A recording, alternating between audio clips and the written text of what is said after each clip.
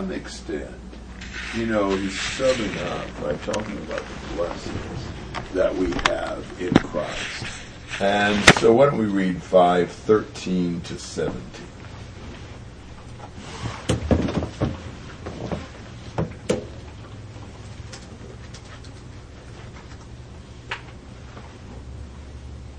These things I have written to you who believe in the name of the Son of God, so that you may know that you have eternal life. This is the confidence which we have before him, that if we ask anything according to his will, he hears us. And if we know that he hears us in whatever we ask, we know that we have the request which we have asked from him. If anyone sees his brother committing a sin not leading to death, he shall ask, and God will give him, and ask, and God will for him give life to those who commit sin not leading to death. There is a sin leading to death. I do not say that he should make request for this. All unrighteousness is sin, and there is a sin not leading to death. Okay, so think about the concerns of 1 John, particularly in connection with the false teachers who were trying to shake the brethren's confidence that they really had what they needed, that they knew what they should. And John says, these things I've written to you who believe in the name of the Son of God, so that you may know that you have eternal life. So they could have confidence, assurance, conviction that they have life. And you remember the three basic tests of life in 1 John. That you believe that Jesus Christ is the Son of God, that you walk as he walked, or you obey the commandments. He expresses that several different ways, walk in the light, and that you love one another. And so based upon those criteria, we can have assurance of having eternal life. Now, it's interesting that he said that in verse 13. Do you remember remember what the Gospel of John's purpose was? That you might believe. And that believing might have life in his name. Here, the purpose is so that you might, who believe in the name of the Son of God, so that you may know that you have eternal life. So it's very similar. Basically, the Gospel of John is to evangelize so they would believe and have eternal life, and 1 John to reassure believers that they would know that they do have eternal life. So I think that's very interesting, the similarity there. And so he wants to give them assurance. He wants them to have confidence. If they have confidence that they're doing right, then they're not going to be so vulnerable to the false teachers. Now, one of the things that this confidence will lead us to is to know that he listens to us when we pray to him. That's a very encouraging blessing, that we can come before God with confidence, with boldness, and that if we ask anything according to his will, he hears us. Maybe some people are kind of bummed out by the fact that it's according to his will. If it's not according to his will, then he won't. But really, isn't that a gracious limitation? Would you want him to do anything we wanted, even if it wasn't according to his will? And what is the real point of prayer? Through prayer, we are making ourselves instruments of God's will. We want to ask what his will is. That's what we want to request. Prayer is not some way of getting God, talking him into doing what we want him to. Although he never would have if we hadn't really, talked him into it. It is rather for us to ask for God's will to be done. That's really what we want. That's what our goal is. That's what we're seeking. So this is not a bummer. This is exactly what we want. That if we ask anything according to his will, he hears us. And if we know that he hears us and whatever we ask, we know that we have the request that we ask from him. We have confidence that he hears us and that he grants our requests. There are people who abuse passages like this to teach like the health and wealth gospels, that God wants all believers to be healthy, happy, and prosperous, which either leads people to thinking that greed and materialism are virtues, or leads them to feel guilty and remorseful because they must not have enough faith. God isn't making them filthy rich. Neither of those is what he's saying. The point of praying is to seek for God's will to be done, to pray what God would want, and to ask for him to accomplish the things that he's promised. Now, one of the things that God wants, and we want both, And one of the prime focuses of prayer should be the spiritual well-being of other people, right? As our brethren. We pray for them, that God would bless them spiritually. And so if anyone sees his brother committing a sin, now what's the first thing we do? Pray, right? Ought to be the first thing we do. And does God want the brother to repent and be saved? So if we pray for the brother to repent and be saved, God, if it's according to his will, he'll do it, right? Well, actually, there's a limitation right here. Here's one case in which God won't automatically do it, even though it's his will. And I think this is giving kind of the exception. And the exception is because our prayer can't take the place of the brother's repentance. And our praying for somebody won't cancel out free will. It won't force him to accept forgiveness, even if he doesn't want it. So if we pray and intercede on behalf of another brother, whether or not God gives that request or not depends on whether or not the sin leads to death or not. If he doesn't repent of the sin, if he doesn't turn away from it, if he continues in it, then that sin will lead him to death. And not even our prayer, even though God would want the same thing, will accomplish his repentance, because God did give every man a free will. And so God's not going to override that, even for his will to be done and our prayer to be answered. There is one limitation. Otherwise, I think it's pretty well unlimited. That whatever we pray that's God's will, that we can be confident that he hears us and he will grant those requests. But here's an area that is God's will for sure, but he won't necessarily grant them because they do depend on a man's free will. That's an often, questioned passage. And he's really not saying don't pray for them. He's just saying you don't need to, or it's not going to change anything. So he's saying you're not obligated to pray in that case, though it won't be wrong if you pray. What do you think? Comments or questions through verse 17? So is the difference in the sin that leads to death and the sin that doesn't lead to death? The sin that does lead to death is one that he's not repenting of, but the sin that it doesn't lead to death is one he's not repenting of? Is that the only difference? But basically, the difference is one of them kills you and the other one doesn't. And why would it kill you? Because you haven't repented. Okay, yes. So this doesn't have anything to do with, certain kinds of sins. I can pray about stealing, but I shouldn't pray about lying. Right. Because, one of them leads to death and the other one doesn't. That's right. It could be any sin that a person persisted in and wouldn't turn back to God. Okay, yes. And that makes a lot of sense in the context of the book. I'm thinking about, walking in the light. If you take a step out, that doesn't mean that, you're going to death. It just means, okay, well, I slipped, but I'm still going toward the light. I'm still focusing on the Lord, etc. This is the person who, he's just, off, headed toward death, and your prayer is not going to save him if he persists in... It's not going to force him to come back to the right way if he doesn't want to. Right. What about the case where, and maybe this is already kind of covered, but would it be right to say you've got the person whose heart is for God and he is trying to do the right thing? Maybe he messes up or whatever. You pray for him. Maybe he never learns that he did that thing wrong or, whatever. But the Lord is still saving him because he's in Christ. He's following God, and your prayer for him also is helpful in that? Yeah, we're not given some sort of a special formula as to exactly what God will do in any case, but we do have a passage like Psalm 19 where he says in verse 13,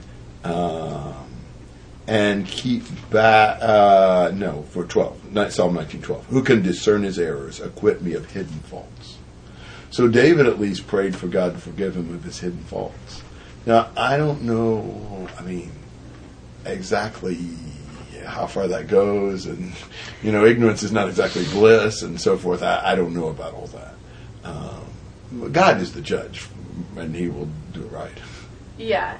Okay, but I'm even seeing, I can pray for my brother in, a case like that. Well, I know he is seeking the Lord, but maybe he messes up sometimes. Sure. And again, we're not ordered not to pray. So, maybe the person really actually is going to persist in their sin and lead to death, but it's not wrong for us to pray for them. He's just saying that's a case where God isn't going to do what our prayer asks. You wouldn't necessarily know that. That's exactly right. Right. Yeah, exactly. But isn't he saying don't pray for the sin leading to death? No, he's saying you're not obligated to. Yeah, he's saying I'm not telling you to. Right. There's a difference between I'm not telling you to and I'm telling you not to. That's right. Exactly. Yeah. I guess I was looking at that and thinking there's a sin leading to death. I do not say that you should make requests for this, meaning you shouldn't ask God to make an exception for that. No, meaning he's not saying you have to pray for that. That would be more like, it would be, I say you should not, instead of, I do not say that you should. Right, exactly. Yeah, wow, you two both got that pretty good. I'm not sure I could have I still figured think it the whole out. thing is confusing. It is. It is? Yeah. Because, I mean, trying to explain it or talk through it is just very difficult, because if it's God's will, isn't he going to do it? Isn't God going to do it or the man going to do it? God. Whether or not we ask. Well, Or just in actually, general. okay, I see what you're saying in prayer. general. Well, that's the most confusing part about this, because sometimes it appears what we're saying sometimes is that we need to pray for God's will to be done, because that's what God's doing anyway. So then, So if we pray for that, then he's going to answer the prayer, because that's what he's going to do. That's like saying, I'm going to go eat dinner later, so why don't you tell me to go eat dinner later, and what you tell me will come true. Because that's what I was going to do anyway. well, That's it's a not. good point. Am I the only one that ever thought that? Isn't God going to do it if it is his will? And the guy, and in this situation, if the guy is going to repent God is or not, It's not dependent on me praying. yeah, is it depending? Is that? Because that takes away. Yeah, I was wondering, it's like the other way, is my prayer helping in that case for somebody who's like fallen away? Well, And maybe Let us get all the questions. maybe What are you going to do all the way? if the sin is leading to death, what if we praying for the guy to get out of that sin? Is that not helpful? Which if he does, then it's not a sin leading to death. Does it make? I mean, doesn't that make sense? And it doesn't make sense. If you think about that same concept, though, make it wider. We're fighting for God, not because our fight helps him at all win. He's going to win anyways. But it shows which side of it we're on. Are we on the side that's praying, we were wanting God's will to be done? Or are we on the side that I don't care what God does, God's going to do it anyways?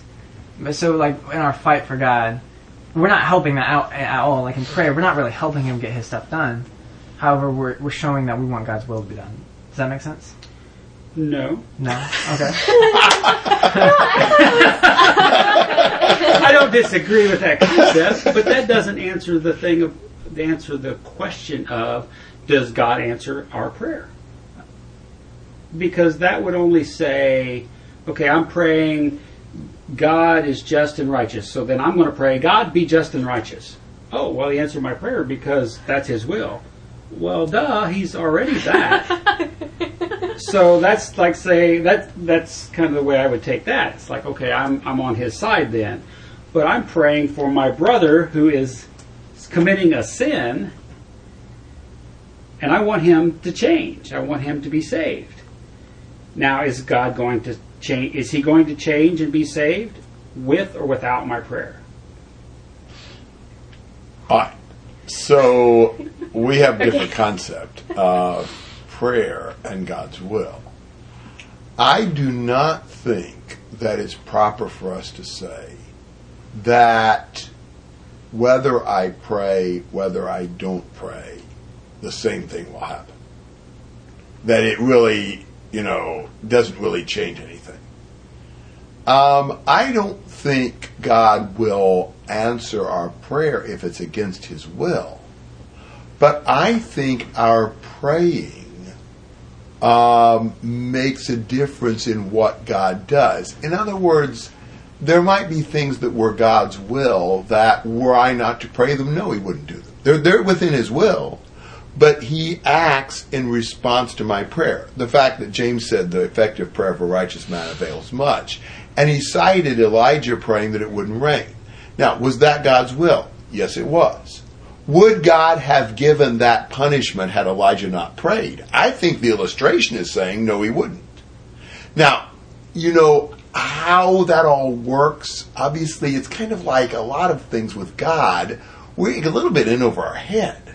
I don't even understand how God answers prayers, period.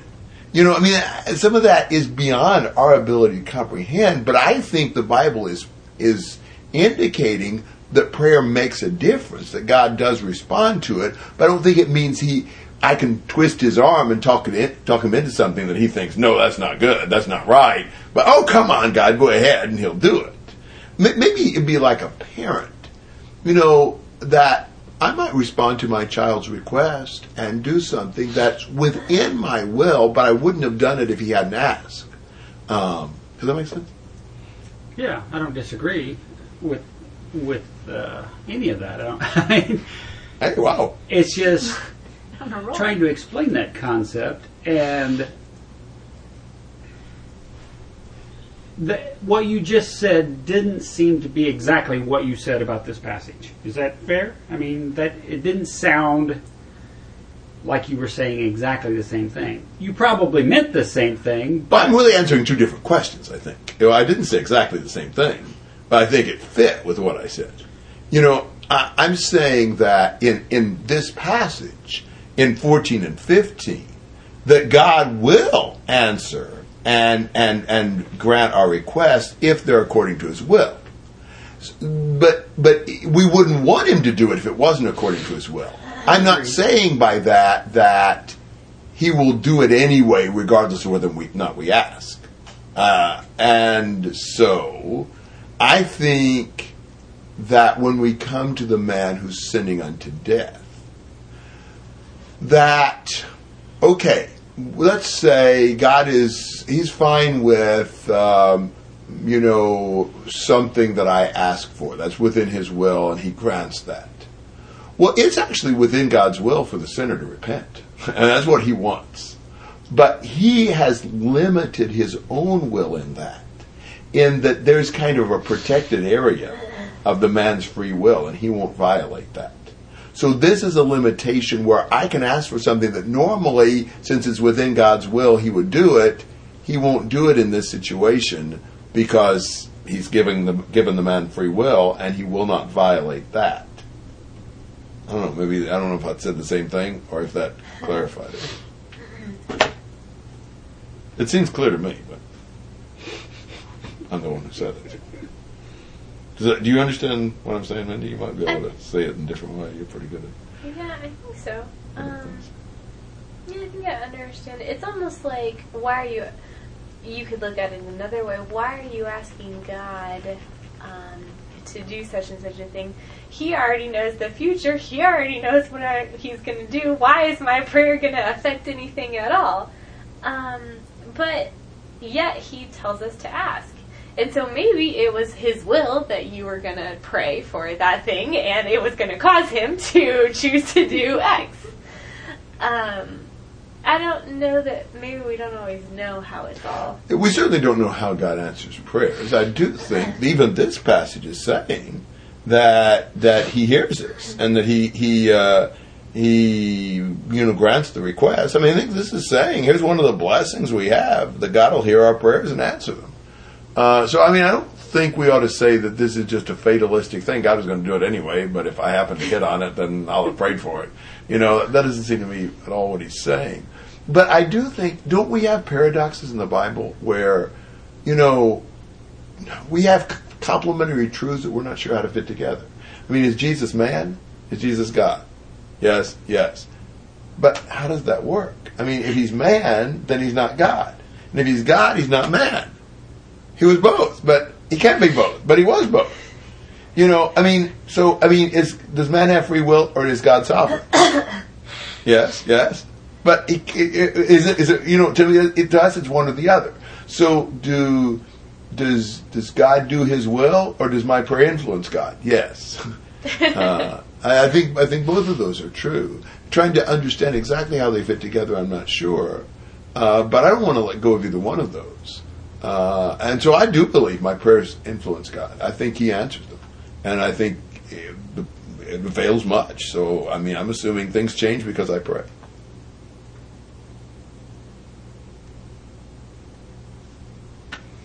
So that's the best I can do. I can find somebody else. What are you wanting, Dad? You don't look satisfied.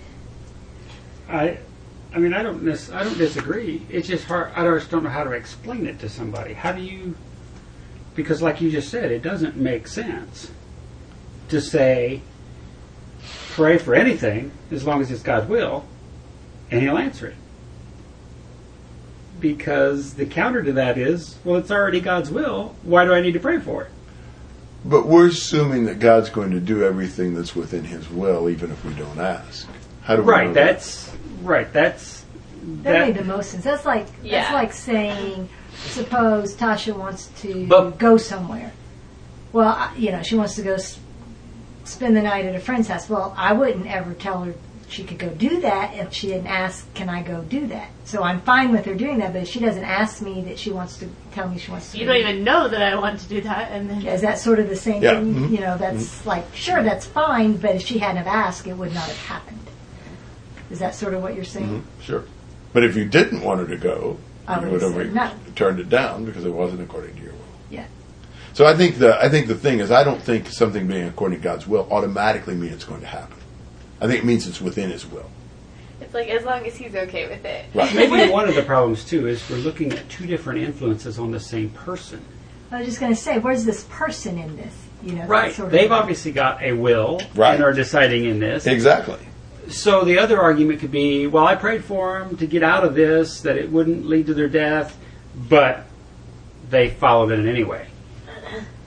Now, what happened at that point? Was it not God's will? What was the... They had free will. I mean, I think that's what this passage is saying. The brother who sins unto death, my prayer won't change anything. God's will won't change anything. If he's determined to die, he'll kill himself. That's where the free will comes. That's exactly right. But that's like deciding that he's already at that point. See, that's the question. I mean, first of all, how do you know that? At what point do you know that a brother has sinned unto death? Well, I guess when they die in sin. I don't know. That's my point. I don't know how else you would know that. So as long as they're alive, is it okay to pray for them not to be in that situation? I think it's always okay to pray for them, but if the sin is leading to death, God won't respond to that prayer. But it's still okay to pray for them. God does know whether it's going to end in death or not, even if we don't. But he's not. You've already said he's not saying don't. That's correct. Exactly. He's saying it won't do any good, but it's not saying don't pray for them. And I agree. So I don't know how to know. Boil it all down is it makes sense when you say it. God will do things that he wouldn't necessarily have done if we pray for them, as long as it's his will. Until you start giving an example, and then it becomes difficult because the example always includes some other,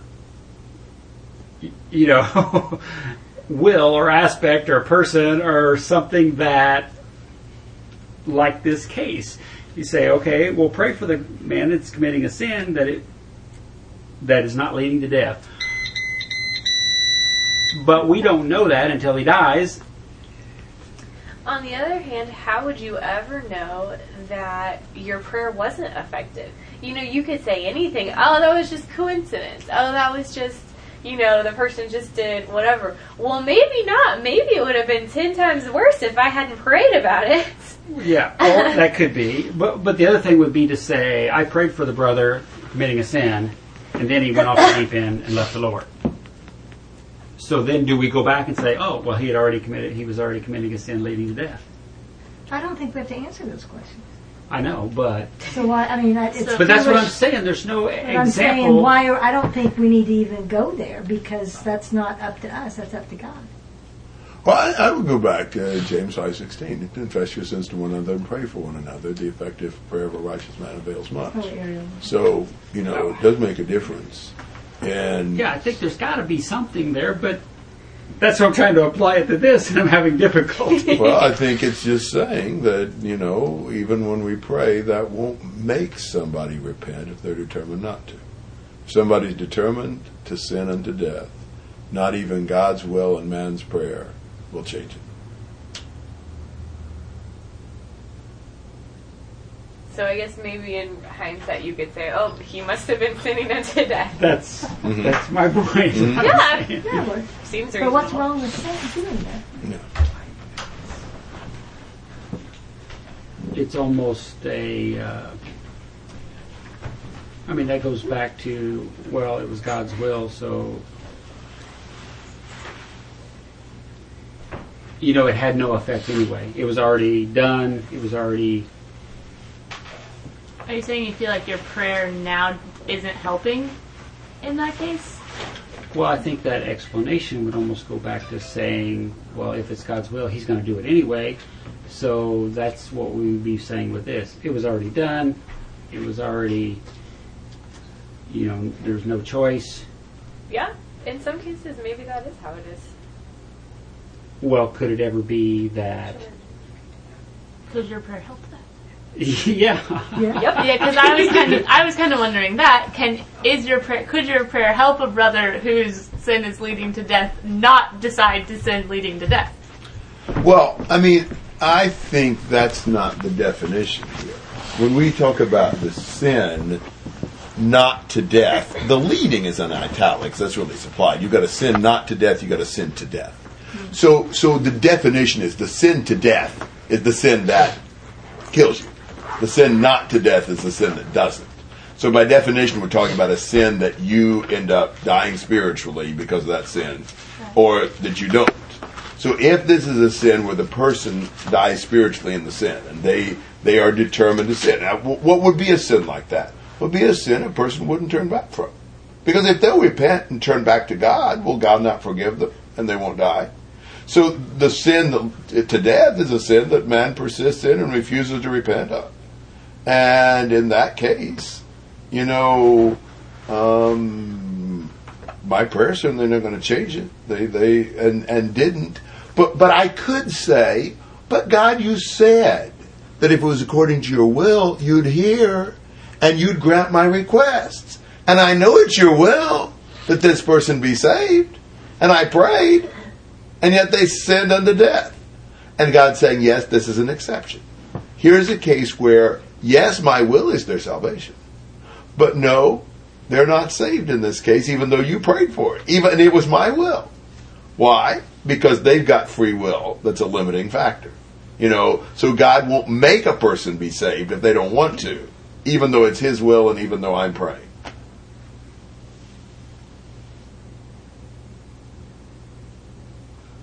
It seems clear to me. All right, so how about the summary of the letter? 3 things that we know from 18 to 21.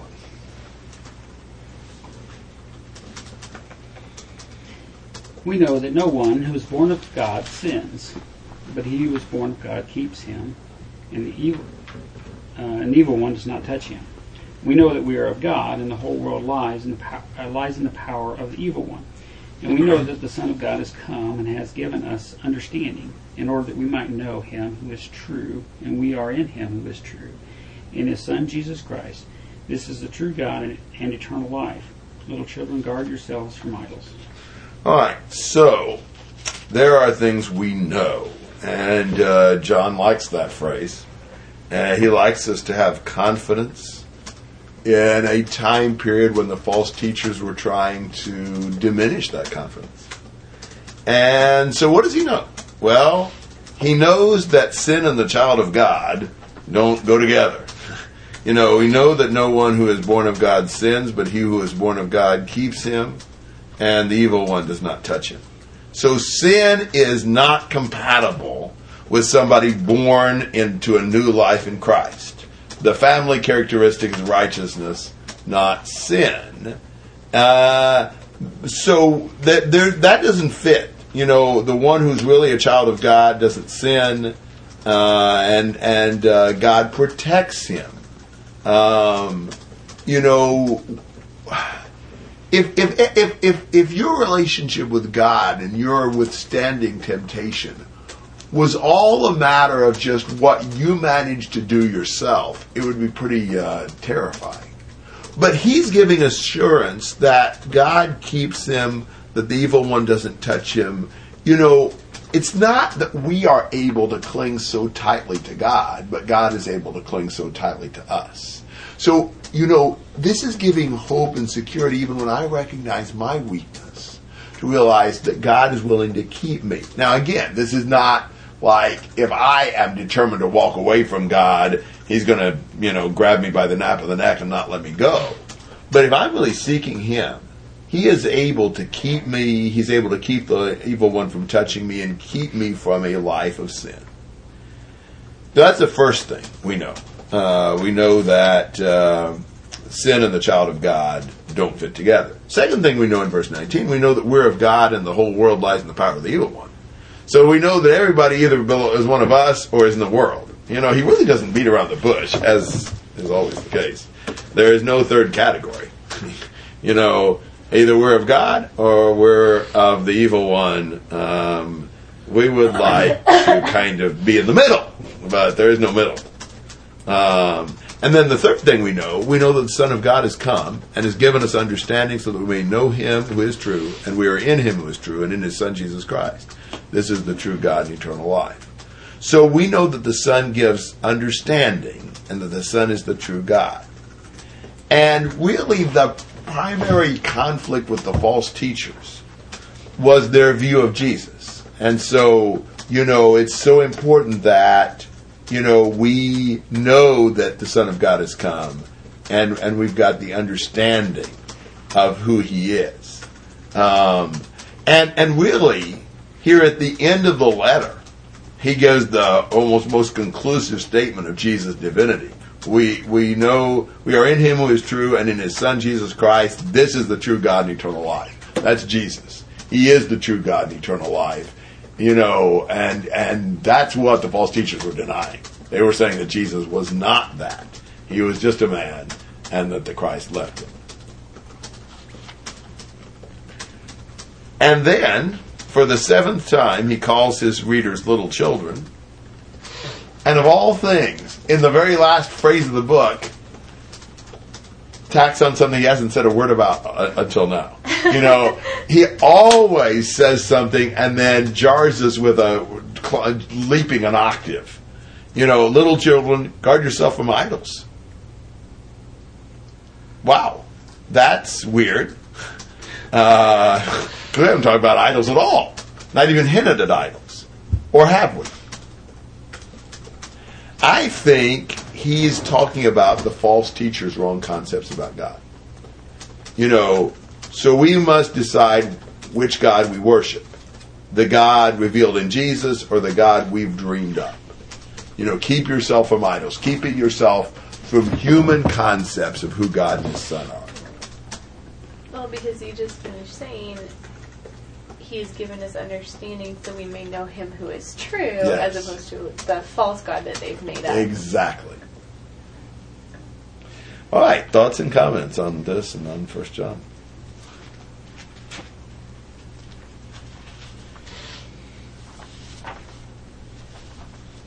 All right, well, 2 John is a little bit of a challenging book, especially at the beginning.